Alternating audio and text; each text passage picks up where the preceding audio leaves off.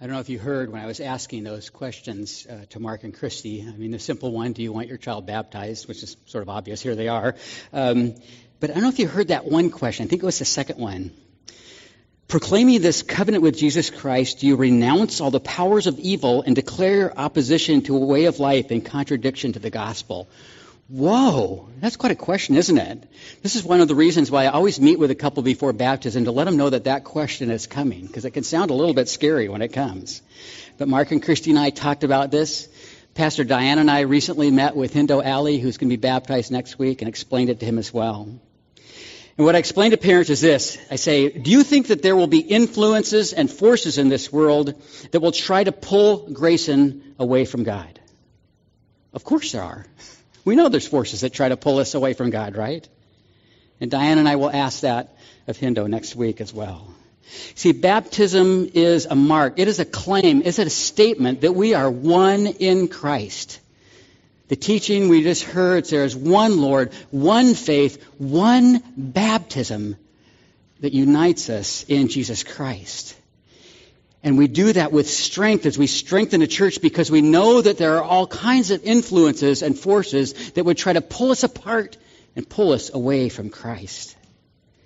This is why we hear this challenge to unity, and that we will look at for the next 5 weeks, this theme of Unite. It was the theme for CHIC, which is our Covenant High in Christ conference that many of us went to in Tennessee this summer. Every 3 years, the Covenant does a huge youth event, and there was over 5,000 of us at the University of Tennessee, and our theme was Unite, how to encourage our young people to take their faith seriously and to be strong together. And so we're going to kind of unpack it for these next 5 weeks, this element of unity that we hear about in Ephesians 4. It seems that every day we come up with new ways to divide ourselves from others. Whether our division is by ethnicity, or by age, or gender, or sexuality, or political party, or whatever other labels we want to ascribe to ourselves. We come up with ways to divide ourselves. And unfortunately, the church is not exempt from all of these divisions. And that's why Jesus had a lot to say about oneness and unity. And he modeled it in his own life. He modeled it in his own humility in order to bring us together. He modeled it in his own sufferings for the world. He showed his humility. And he showed us through his humility how we ought to live with one another as well. And so we see it and we hear it from him, but we also have it beautifully taught and proclaimed by the Apostle Paul in today's text from Ephesians 4, 1 through 6 that we just heard. And so this is what I want to say today as we jump into this 5-week series. That Jesus modeled unity. He modeled what unity should look like as he humbled himself to live among us. Jesus humbled himself in order to be God with us and live among us. And as citizens of his kingdom, as members of his body, we too are called to humble ourselves and join together with our sisters and brothers to strengthen the church. Unity comes through a humbling to one another and being strong together. And Jesus is the model. So we're going to look at it this way. First of all, I'm going to look at some images of unity. And then we'll look at the text a little bit, the Ephesians 4, 1 through 6, and kind of divide that into the call of unity, the character of unity, this humility thing, and then the case for unity being rooted in the nature of God. And then finally, what will be our commitment to unity. Images of unity. The world we live in, created and natural, as well as human-made things, offer us a lot of different images of unity, of working together towards a common goal. And an important cause. And so I've labeled this part football, fists, and ants. And I'll explain that now. Now, football, those of you that have heard me preach for more than a few years know I'm not a big sports analogy football guy. I am not a huge, I'm a kind of a moderate sports fan. I'm not a huge sports fan. And I admit I'm a shameless, bandwagoner. Like I'm starting to pay attention to the Cubs now, for example. Now that it looks like they might, make it all the way. So I like the Cubs, but I don't watch every game and know every player's statistics and things. And I can't help notice how hard Matt Nagy is trying to put together maybe this time a winning Bears football team, right? You got to give the guy credit. He's trying hard. But let's think about football in light of this unity. You see, football teams, in football teams, we see a diversity of abilities working together towards a common goal. Sport teams are comprised not just of individual players, but of different players with different strengths. A team is at its best when those different players come together to pursue a common goal. And football, American football, is an example of this kind of unity. Each team has 11 players filling 11 different roles on the field at one time. Now, if I hadn't read that this week, I would probably, this is how kind of a moderate fan I am. How many football players? I go, I think is it 11? Yeah, it is 11. Okay, so see, that's how I kind of know football. But I do know that when those 11 players hit the field, that they each have a very distinct role to play. And they need to perform that role according to the playbook. And that no single player bears the entire load, nor does any player expect the other player teams to play their role. Now, sometimes a defensive lineman may actually catch a pass and intercept it. But that's not the role that he's trained for. The team understands that every player in every position plays a vital role. And it reminds us of Paul's teaching on unity in 1 Corinthians 12. That's the chapter where Paul talks about all the different body parts that are connected to each other and need each other. And we can't all be arms and we can't all be eyes. We all have these different parts to play, a diversity of abilities working together towards a common goal. That's football. We're going to talk about fist, the raised fist. Now, this image can make us think of defiance and make us think of protest. But a raised fist also represents unity in the sense of solidarity and strength. You see, the clenched fist symbolizes strength and unity. See, fingers alone become fragile and can be hurt easily on their own. But when they come together, they become much stronger and make a powerful fist. It is therefore a symbol of solidarity and strength for many revolutionaries through the world. I can remember we sometimes would capture pictures of our children when they were babies, and they would stretch like this, and we would say, "Power to the babies," because they like to do that too. Yeah. Learning to clench that fist. And then there are the ants. I notice that GMC has a commercial on TV now for their Terrain SUV. And it begins with this image of ants. I don't know if you can see it very well in light, but this image of ants carrying these giant leaves. And it says, the voiceover says, strength does sometimes come in small packages. And apparently the Terrain is their kind of their low-end, cheaper SUV in the relative world of cheap cars. Yeah. And so it talks about strength in small packages. I think of also Gary Walter, the president of the Covenant, who just finished on Friday was his last day in office. And Gary served for 10 years and was celebrated at Covenant offices this week. But Gary would always talk about the Covenant being a really tiny denomination, but we fight above our weight class. You know, we're like these ants. We're strength in our small numbers, in our growing churches, and our commitment to mission in the world. But seriously, as you think about ants, there's kind of a selflessness of ants that sort of embodies this image of common unity. Ants work as a group to achieve their goals. Ant colonies, regardless of size, organize themselves into unique labor groups. Their ability to coordinate together helps them survive in a number of climates and living conditions. And like an athletic team, the success of the ant colony is dependent on each ant fulfilling its role and purpose.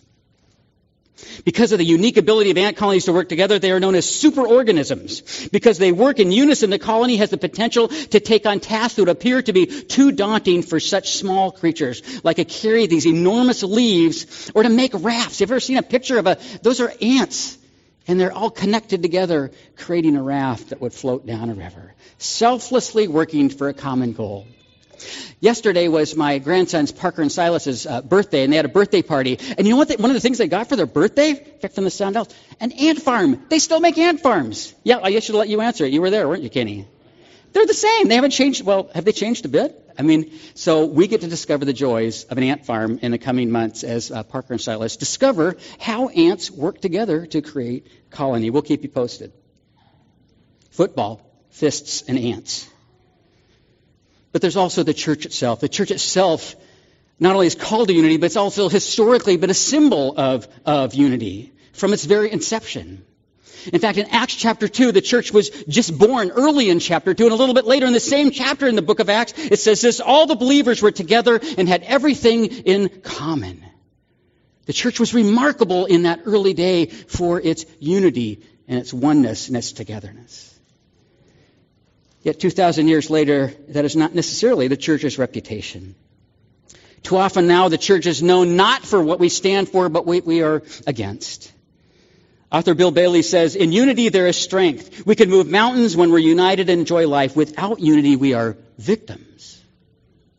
Like those loose fingers that can be easily hurt or sprained without unity. But together they're strength. Constant challenge for the church. In order for the church to be the unstoppable force that Jesus spoke about, we need to demonstrate the coordinated unity of a football team, the solidarity and strength of a clenched fist, and the unselfish unity of the ant colony. So to get at this unity, now we're going to look a little bit at this text from Ephesians 4 and look beginning at verse 1 with the call of unity. Verse 1 says, as a prisoner for the Lord, then I urge you to live a life worthy of the calling you have received. Although Paul wrote this letter to the Ephesians, Paul was in prison as he wrote it. He's referring to him as a prisoner for Christ. He is not referring simply to his literal captivity here. Even if Paul were free at the moment that he wrote this letter, he would still be a prisoner for Christ as a member of Christ's body. Paul uses this image of bondedness to Christ, and he says this is a starting point of unity. As we submit ourselves to Christ, we are also compelled to live a life that reflects our relationship, our communion with Him. We become bonded to Christ. Jesus Himself sacrificed His own life, and He modeled for us that the sacrifice necessary for unity by humbling Himself and becoming fully human.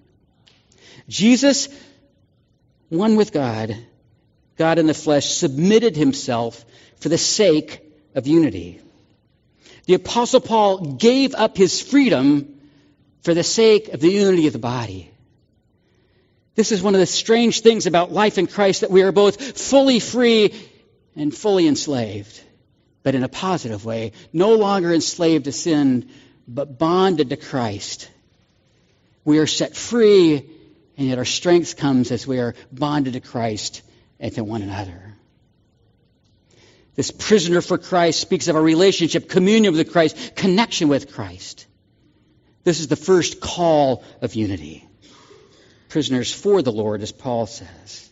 Secondly, in the next couple of verses, we get this character of unity. Verses 2 and 3 say this: be completely humble and gentle. Be patient, bearing with one another in love. Make every effort to keep the unity of the Spirit through the bond of peace. Here Paul is highlighting the character traits of a person who leads a life worthy of the calling we have received. And what does a worthy life look like? Paul says it's a life that's marked by humility, by gentleness, by patience. These are qualities that require us to consider others above ourselves. It's a simple truth that the qualities of humility are those that cause us and call us to consider others as above ourselves. You know, and I was thinking about this morning. I was walking and praying this morning, getting ready for day, that this is our main struggle, isn't it? This is the main thing that makes it hard to live our life in Christ. We just so naturally get drawn to ourselves and put ourselves first. Even when we don't like ourselves, we're putting ourselves first. Did you know that? Isn't that sad? Oh, I don't like myself at all. In fact, I think about it all the time. Right? This is our struggle. But these qualities of humility, of gentleness, of patience, these are some that sometimes might be viewed as weakness in the eyes of culture, but in fact they call for an inner strength given only by the Holy Spirit. The Spirit gives us the strength to be humble, gentle, and patient. And when a community decides to live out these virtues together, people are genuinely cared for, needs are met. And it is in our vulnerability with each other that it's accepted that no one is perfect, and therefore we can move forward together. Because we're all on this journey. We're all on a journey, and there is this passion for those who are far from Christ. And there's the possibility of a shalom, of an all is well that can come when we admit our imperfection and yet our desire to live for Christ and to care for one another. It's a big task, but that's the heart of unity, comes in that kind of humility. These virtues, these character traits must be lived out in community. And as we do that, we realize that we're not necessarily called to be right. We are called to be righteous, to work together for what is right. Verses 4, 5, and 6 kind of give us the case for unity.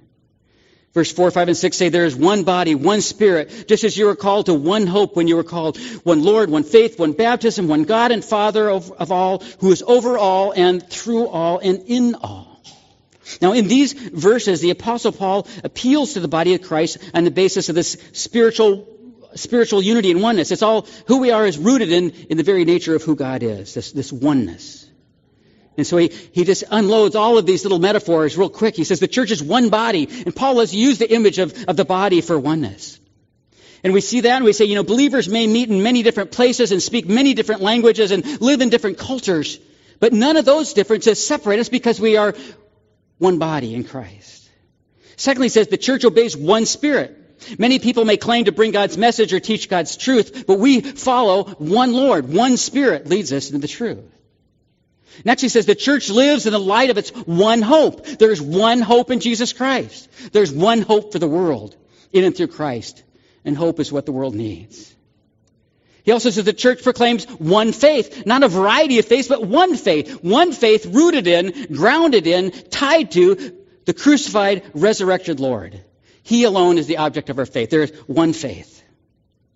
And membership in the family of faith is marked by one baptism. Each member enters the baptismal waters once to confess the one faith and become part of the one body.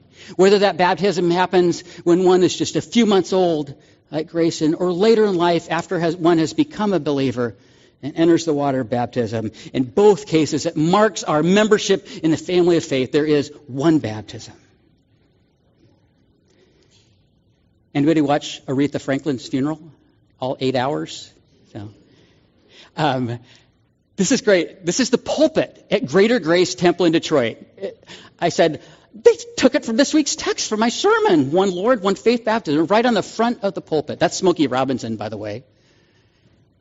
And so there's this testimony to faith. And I thought of this unity yesterday, too, also as I thought of Aretha's funeral on Friday and John McCain's funeral yesterday.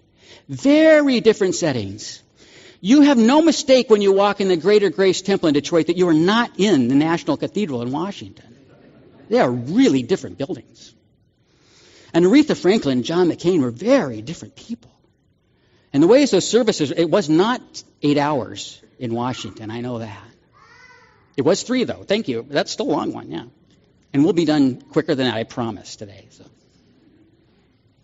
And I don't know particularly about the details of Aretha or John's walk with Christ. That doesn't matter.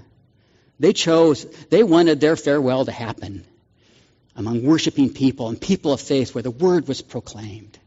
How different people, what different stories, what different impact on our culture. One Lord, one faith, one baptism. We see that unity right here in our culture swirling around us. And here it is spoken by the Apostle Paul nearly 2,000 years ago. This final element then of spiritual unity is that there is one God. This concept is, as Paul says, one God, he's trying to say, we are a Jewish-rooted church. The Jews were the only monotheists around. It was their mark and their distinction of who they were.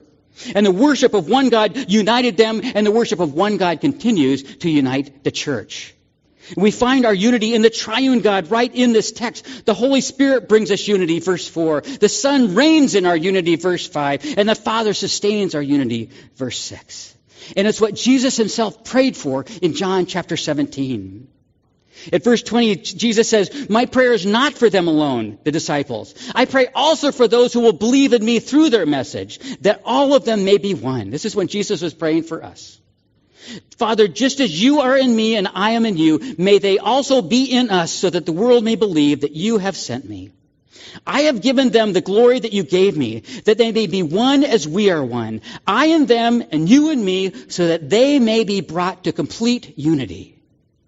Then the world will know that you sent me and have loved them even as you have loved me. We are called to display the unity that Jesus prayed for in John 17. We are called to be the answer to his prayers. Let's finish and just look now at a commitment to unity. The first step is just simply taking responsibility in terms of our own walk with Christ. Taking time daily just for a little bit of reflection on how we're doing in terms of our connection to Christ. And I think sometimes, some days we just need to do a little bit of humility work and say, God, where are those places I keep putting myself in the middle of the story? Where are the places that my own opinions, my own preference, my own comfort, my own goals, my own desired outcomes seem to be getting in the way of connecting with other people and with what you're doing in the world? In our walk with Jesus, kind of doing a little bit of that humility work and seeking the Spirit and asking Him to give us strength to be humble, to be gentle and patient, and then when those come together, then to be strong in the strength that the Spirit gives us.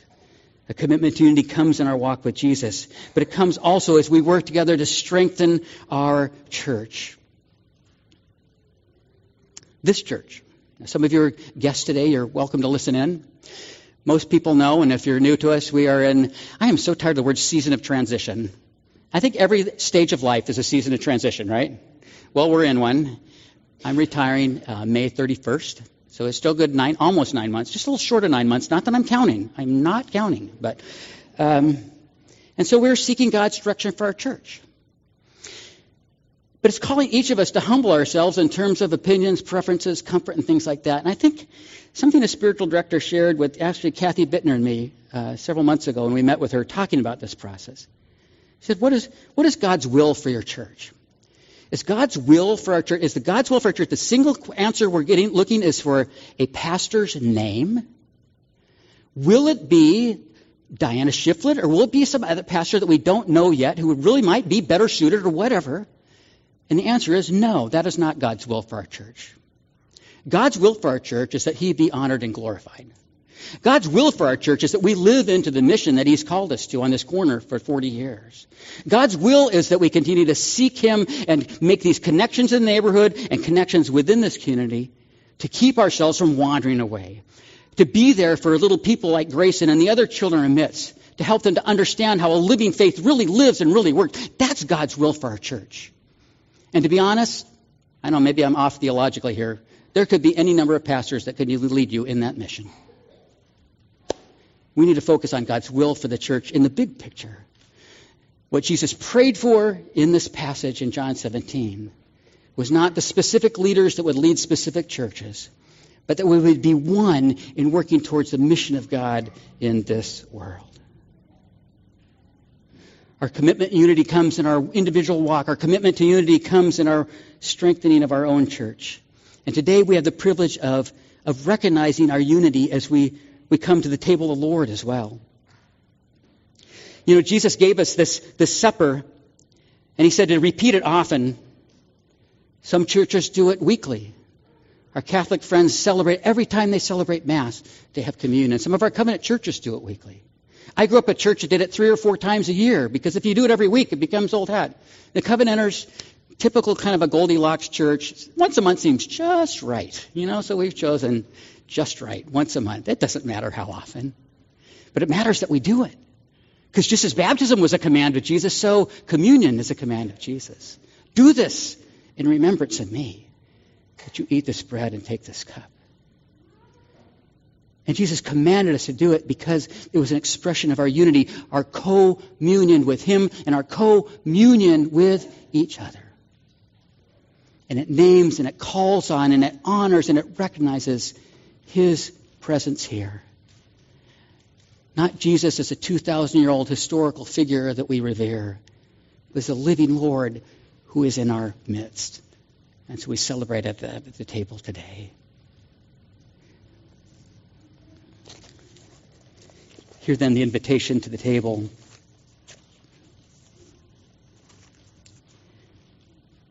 Come to the sacred table not because you must, but because you may. Come to testify not that you are righteous, but that you sincerely love our Lord Jesus Christ and desire to be His true disciples. Come not because you are strong, but because you are weak. Not because you have any claim on the grace of God, but because in your frailty and sin you stand in constant need of God's mercy and help. Come not to express an opinion, but to seek God's presence and pray for the Spirit. Hear then the words of our Lord Jesus Christ as they are delivered by the Apostle Paul.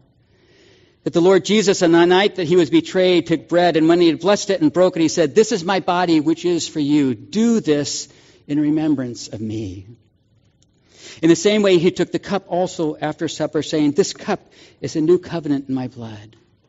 Drink this in remembrance of me. For as often as you eat this bread and drink this cup, you proclaim the Lord's death until he comes. Let's pray. Lord, we thank you for this table that is a symbol of unity. Oh, but so much more. Because you are present in our midst, Lord Jesus. And we welcome you. We look to your model of humility and we commit to you our desire to live that way too. That we would be strong together and that there would be hope for the world.